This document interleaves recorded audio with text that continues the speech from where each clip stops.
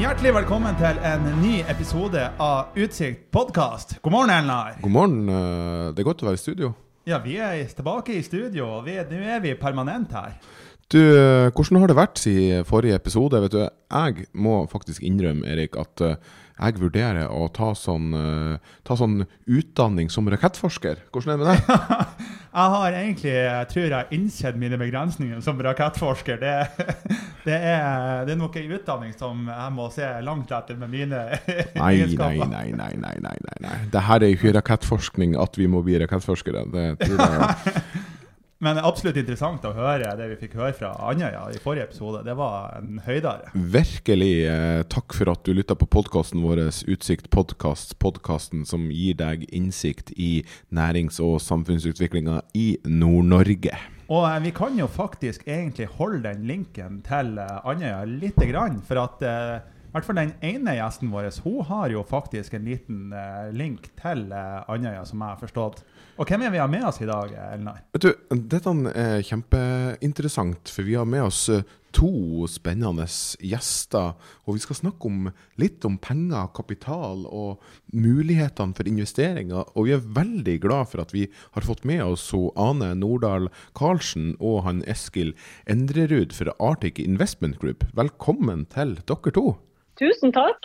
Takk for det. Nå har vi jo med, for lytterne, så har vi med Ane og Eskil. De er oppe i Tromsø akkurat nå. Og Ane, vi snakket jo litt om det med link til Andøya, og for mange kjenner jo av næringslivet her i Bodø, de kjenner jo sikkert han Even, som er faren din, som er jo egentlig en legende i næringslivet i Nord-Norge.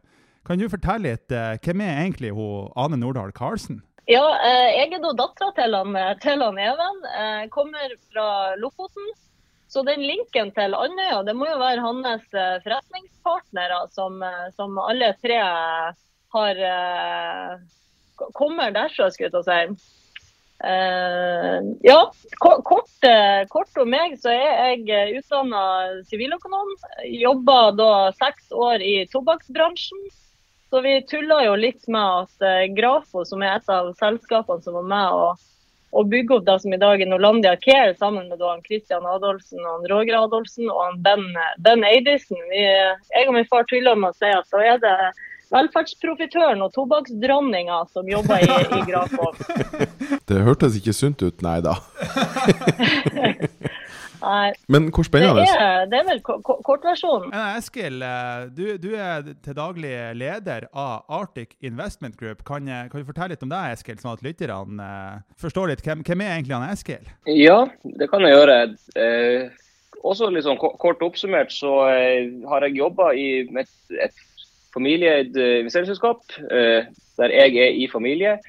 Og har gjort en del tidligfaseinvesteringer. Jeg har jobbet de siste 10 årene med hva vi skal kalle det, såkornsinvesteringer, litt egentlig kapital, og endte opp da med å ha en exit på et selskap tidligere i år, og har gjennom det arbeidet opparbeidet med en del nettverk, og om jeg kan skryte av meg selv litt kompetanse på det her å investere i, og bidra inn i nordnorske selskap for å skape vekst.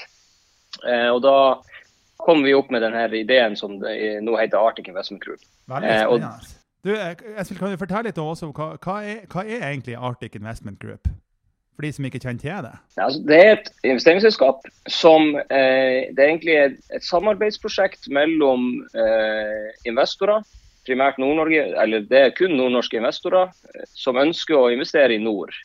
Og i stedet for at vi skal sette på hver vår skanse og gjøre dårlige vurderinger fordi man ikke har tid til det, eller motivasjon til å gjøre det, og heller ikke har tid til å følge opp selskapene, så vi samler kapitalen i et felleseid selskap, der vi faktisk kan forsvare at noen jobber på fulltid med det her da. Og det er jo da mellom meg og Ane og Ivar, som vi sikkert kommer til å introdusere litt etterpå, jobber vi et team for å gjøre ordentlig research på selskap og gjøre ordentlig gode dealer og hjelpe selskapene vi er inne i til å komme over inn i neste fase. Utrolig spennende.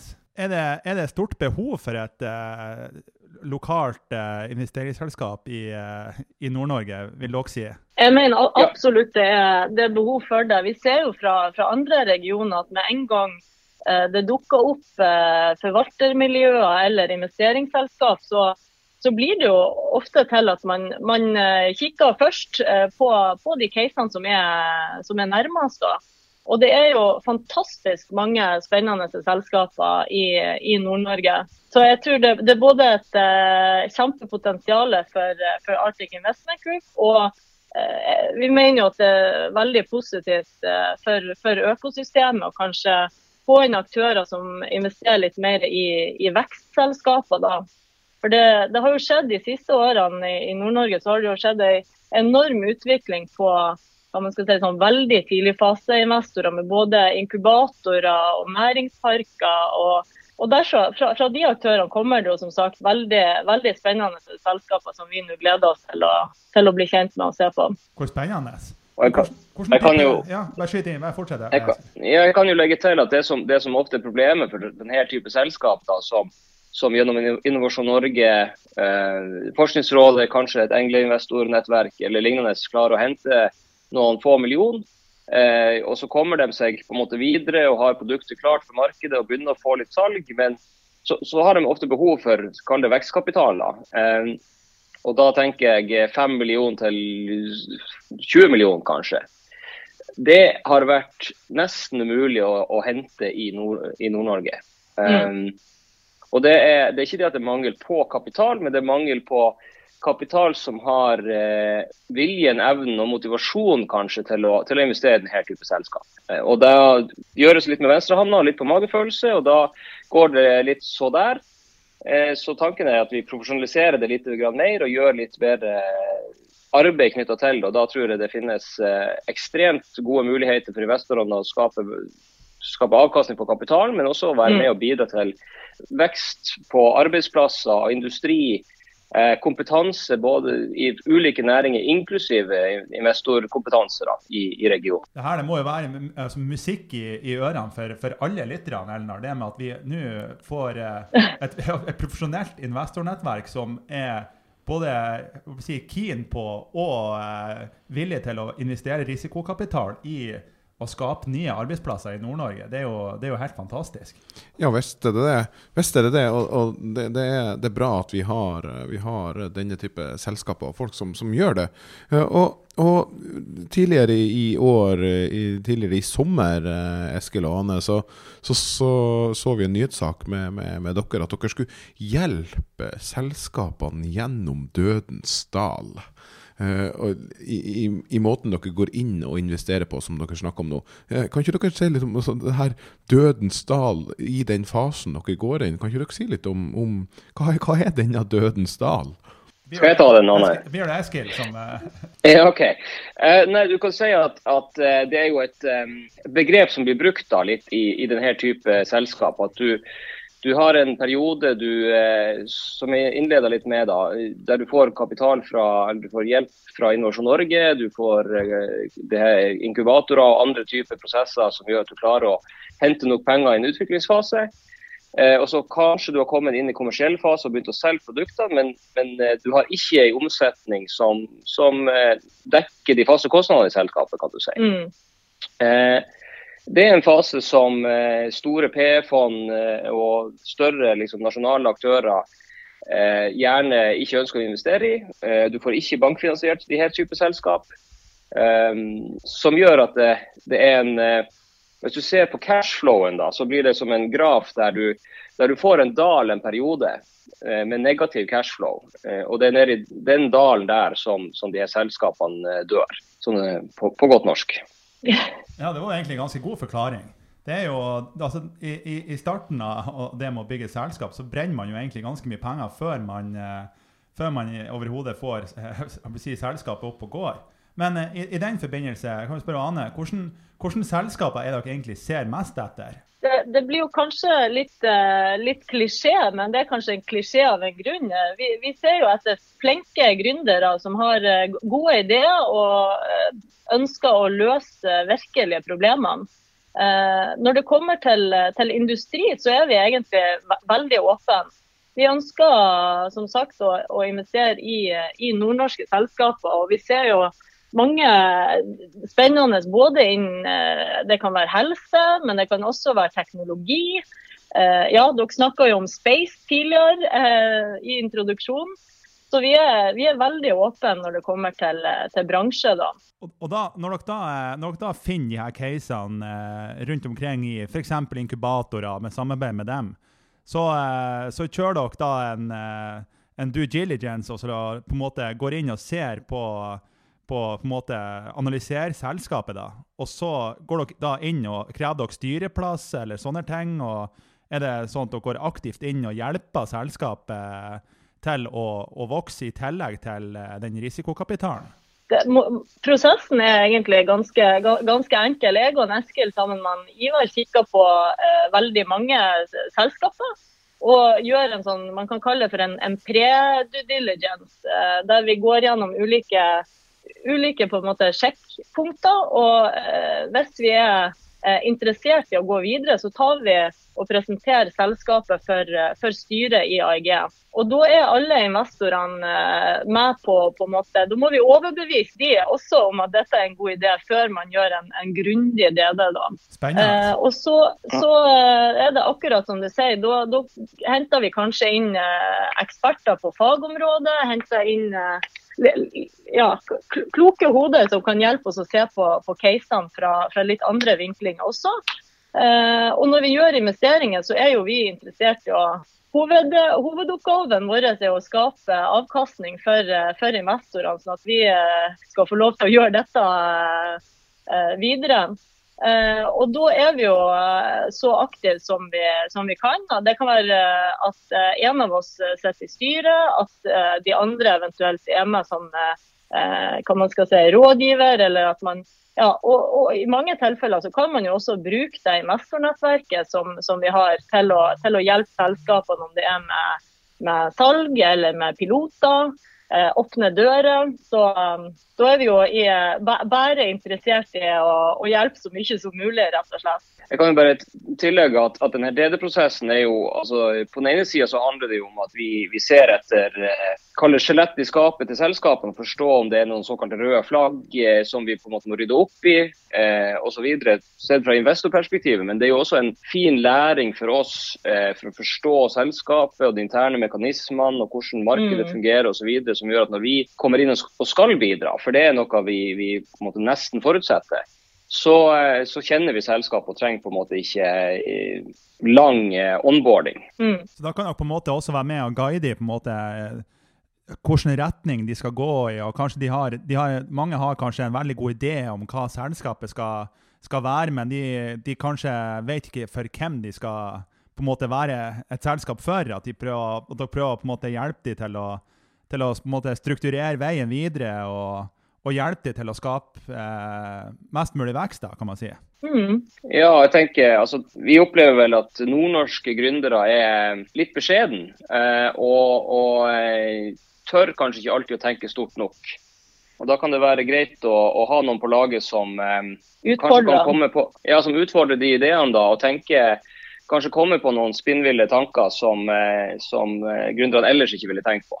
Og det ser vi ofte at tør man å tenke litt større, så kan man få til litt mer også. Men da vil jeg spørre deg, Anne, altså dette med gründerskap, vi har jo sett litt tall på utviklingen av gründing spesielt i Nord-Norge. Vi ser at DNB har tall på det, inkubatorene har tall på det.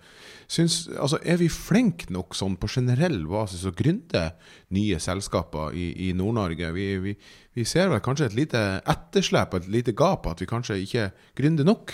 Det kan godt være, men jeg tror jo at vi har jo mange spennende suksesshistorier fra Nord-Norge, og jeg håper jo at det gir inspirasjon til alle som sitter med en idé eller en gründer i magen til å faktisk prøve, men man er jo avhengig av at hele økosystemet vokser, for det er jo litt som Eskil var inne på. Har man kun den drahjelpa helt i starten fra inkubator og engleinvestorer, men at man ikke har tilgang til den vekstkapitalen man trenger for å ta selskapet videre, da har man jo en tøffere forutsetning enn selskaper som kanskje lokalisert I Oslo eller Bergen, der man har der hele økosystemet kanskje litt mer I balanse da. Men apropos det her med gründere og selskaper, for deres del, det noen veldig spennende eksempler som dere har gått inn I, som flotte historier, som kanskje ikke har nådd ut? Ja, jeg kan jo, altså I Grafo så har vi har jo investert en del I veldig tidligfaseselskaper, da sånn pre-seed seed, altså som en type engleinvestor da. Og vi har investert I blant annet Unifractal, som et selskap lokalisert her I Tromsø, som bruker AR for å skape mikrolæring. Så hvis du har en bil der plutselig en varsellampe begynner å lyse, I stedet for å gå til den her manualen, så bruker du kamera til mobilen, og så får du vite hva du skal gjøre. Det synes jeg et kjempespennende selskap. Vi har også investert I et selskap som heter Kinius. Det Tromsø-basert. Og de tar jo tak I problemet når du skriver en artikkel eller en masteroppgave. Så tar man jo gjerne Google til hjelp for å søke, men av og til så vet man ikke helt hva man skal søke på. Så de bruker da AI for å analysere teksten som du skriver, og så kommer de med relevant forskning. De har I dag flere store universiteter på kundelista, og det fantastisk kule gründere. Og så har vi investert I et tredje selskap som heter Ping Data. Og det et verktøy som utviklet mer for banker. Og en typisk fintech-startup som gjør egentlig kredittvurdering av selskapet, men I stedet for at du på en måte henter inn informasjon om kunden på et gitt tidspunkt, så kan de analysere kontantstrømmen til disse kundene I samtidene, så man får et mye bedre bilde av kundene. Så absolutt, det masse spennende selskaper. De som sier at det ikke finnes nok caser I Nord-Norge, de kan gjerne ring deg. Du, Anne, det må jo være en drømmejobb det her, å sette og holde på det her viset. Absolutt, og jeg har jo sparet et selskap til slutt som jeg tenkte at Eskil skulle få fortelle om. Det jo den første investeringen som AEG har gjort. Ja, for høre, Eskil. Vi har jo investert I et selskap med base også her I Tromsø faktisk, som heter Lifeness. Det en kommunikasjons- og oppfølgingsplattform for pasient, altså det legen som bruker og betaler, eller behandler da, og så mot pasientene sine, sånn at du som lege kan på en enkel måte trekke utviklingen av pasienter som for eksempel skal gå ned I vekt, eller har langtidssykdommer som på en måte går litt opp og ned I symptomer. Og det et selskap med to fantastiske gründere som har fått til utrolig mye med utrolig lite ressurser, og har der har vi gjort en ganske stor runde sammen med blant annet Fyri-nettverket, som et engleinvestornettverk, og vi har ståltrua på den reisen vi skal inn I nå med internasjonalisering og videre utvikling av produkter og tjenester. Spennende. Du nevnte jo tidligere Ivar, og så har dere nevnt litt at dere et investornettverk, Eskil. Kan du fortelle litt om hvem den investornettverket bak Arctic Investment Group? Ja, altså vi kaller dem jo for aksjonærer, for det de da. Og vi har strukturert selskapet som et ordinært AS, der alle har gitt en forpliktelse hver på 15 millioner, som skal investeres over en sånn 3-4 årsperiode. Har en aksjonæravtale som ganske lang, men håndterer på en måte alle eventualiteter. Og så det styret da som, altså hver investor har et styremedlem som med å ta beslutningen da på investeringen.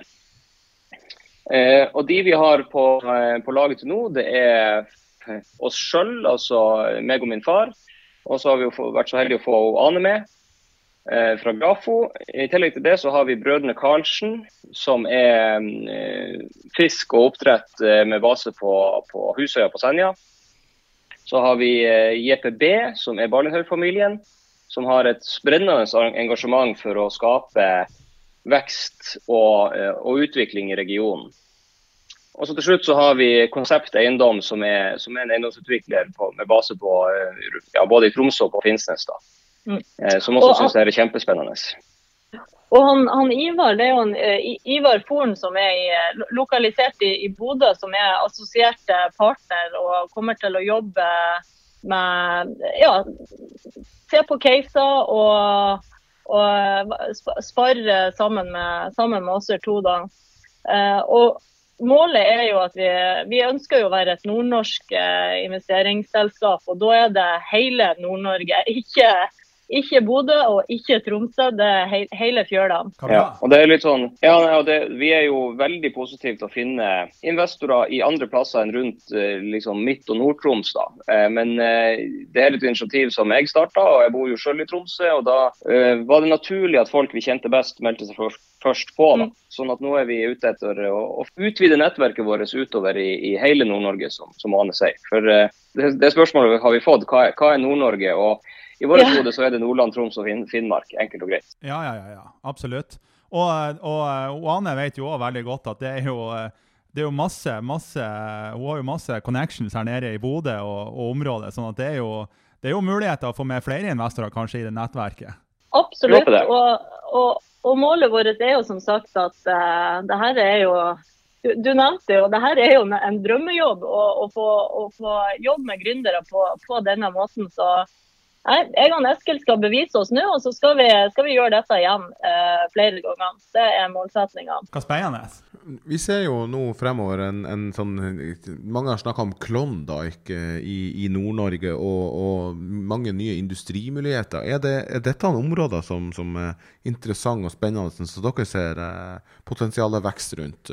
Vi ser det jo over hele fjøla fra Mo i Rana holdt på å si i sør til Varangerbotn i nord. Er det noen industrien, er det noen retning for dere i Arctic Investment Group? Jeg tror nok industri kan skape veldig mange spennende vekstselskaper ved siden av.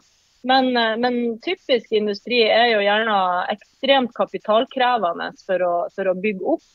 Og det blir nok ikke fokus som primærfokus, men all denne industrien trenger jo leverandører av ulike produkter. Vi ser jo, som du sier, i Mo i Rana så har det jo vokst opp en masse spennende selskaper rundt for eksempel gruveindustri da. Utrolig spennende. Med tanke på alle de teknologimulighetene som også ligger rundt industrien, så vil jeg jo tro at det vil være massive muligheter for startups. Du har jo blant annet The Coring Company på Mo, som er jo en sånn teknologi... Det er vel en startup som også jobber. Det var kanskje de du sekte etter, de som jobber rundt... Du traff spikeren veldig godt her. Nei, det er masse muligheter for startups i Nord-Norge, det er ikke noe tvil om. Og det vil jo bli enda flere muligheter nå med Arctic Investment Group å kunne ta den veksten som trenges her i Nord-Norge. Ja, det er jo litt det der å ta den, liksom skape den veksten, men også bevise at kapitalen kan få avkastning, og at den kan beholdes i Nord-Norge. For det som ofte skjer med de her type selskapene er jo at de vekster til et visst punkt, og så må de sørover. Og så får de hovedeiere på Østlandet eller andre plasser i Norge, og da får de en dragning den veien, både på administrasjonsnivå og på styremøtene ender opp å skje der. Alt rundt selskapet får en dragning sørover. Og det synes jo vi er litt synd da, for vi har jo infrastrukturen og kompetansen og alt som trengs her oppe. Det eneste vi trenger, det er jo nordnorske eiere i de her selskapene som har lyst til å være med på laget. Ane, nå skal du få en litt artig utfordring fra meg.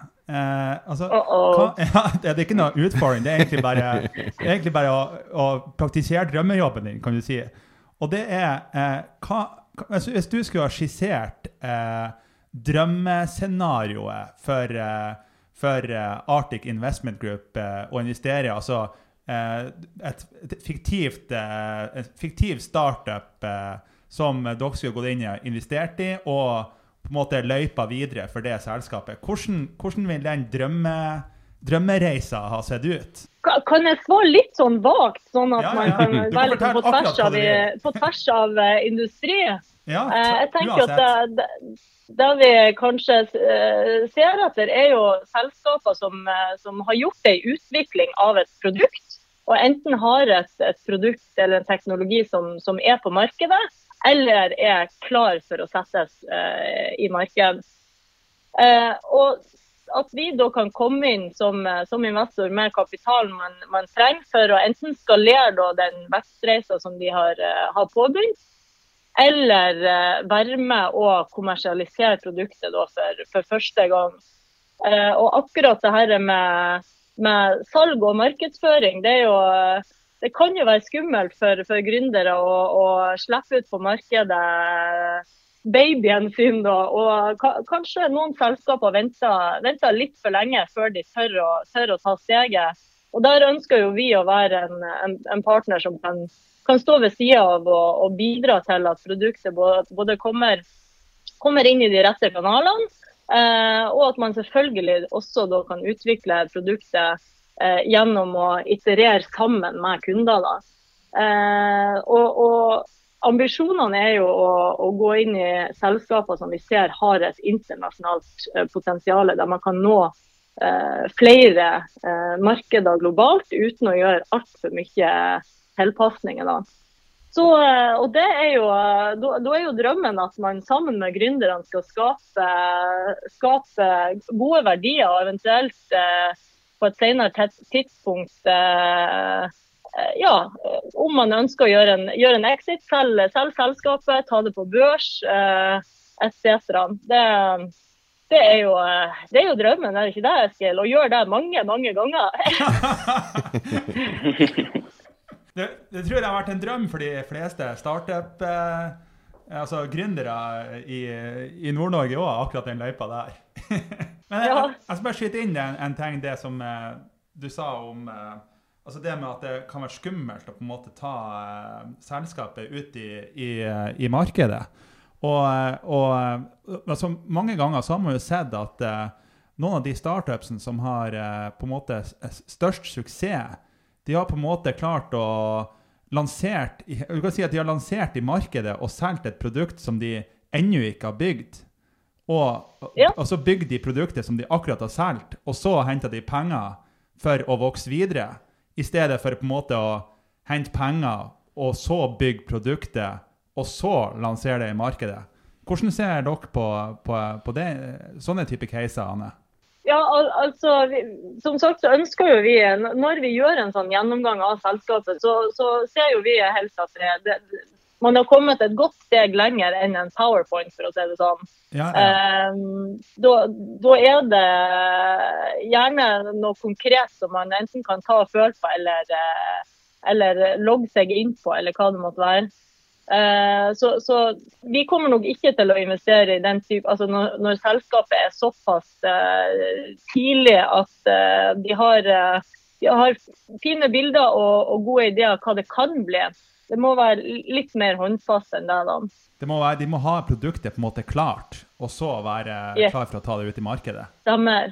Og det er jo litt på en måte, hva man skal si, om man kaller det pre-seed, seed eller engleinvestering, det er jo mer, hva man skal si, inkubatorer, engleinvestorer, venner, familie som bidrar til å få selskapet fra hodet til en gründer og til i hvert fall en konkret prototype da. Ja, Anne, til de lytterne våre som ikke vet hva en engleinvestor kan ikke du kort bare forklare for de hva det betyr? Oi, det var egentlig et veldig godt spørsmål. Det har jeg fader ikke tenkt på. De sier jo gjerne at som gründer, så de første pengene du henter, det er gjerne fra friends, schools or family. Og hvis du da får med deg noen som ikke faller i kategorien friends, schools, family, men allikevel inne såpass tidlig, kanskje det er de første pengene man henter inn til og med. Det er vel det man klassifiserer som en engelinvestor. Og en annen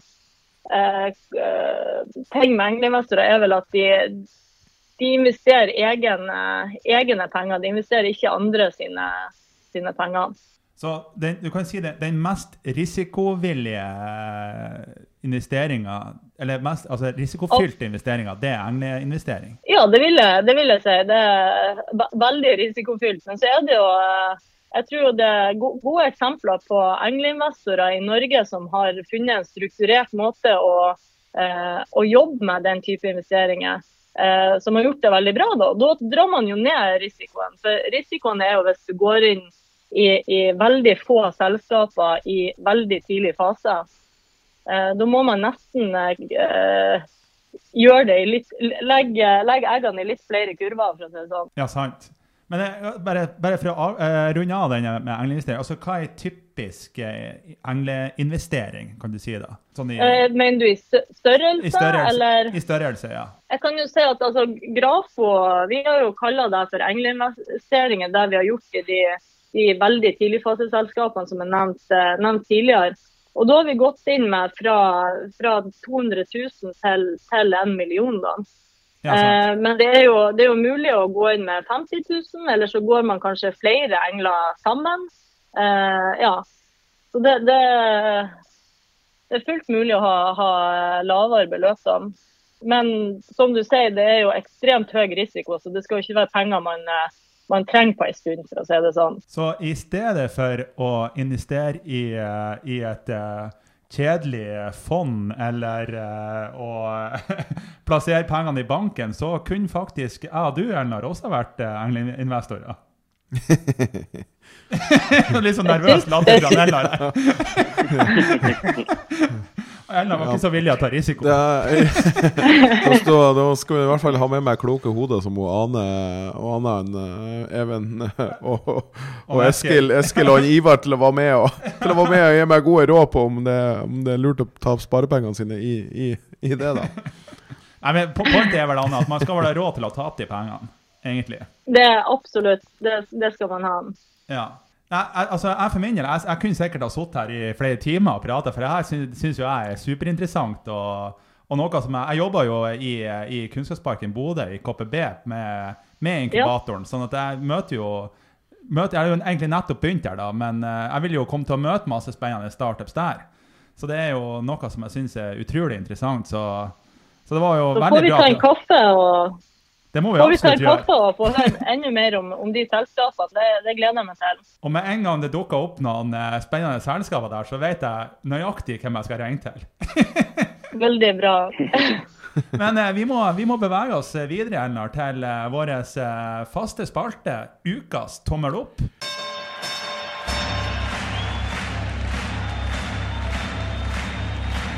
Ladies and gentlemen, welcome to the main event.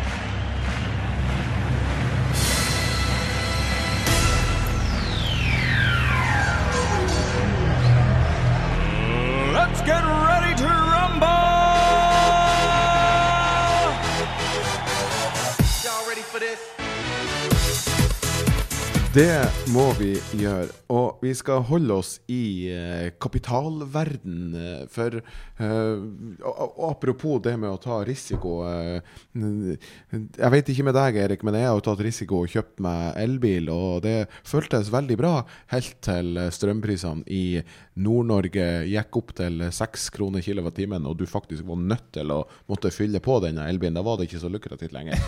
Neida, det ganske lukrativt, og Nord-Norge har jo fantastiske komparative fortrinn, men vi har noen utfordringer. Det det at vi må produsere mer fornybar kraft, og vi må gjøre det ganske raskt.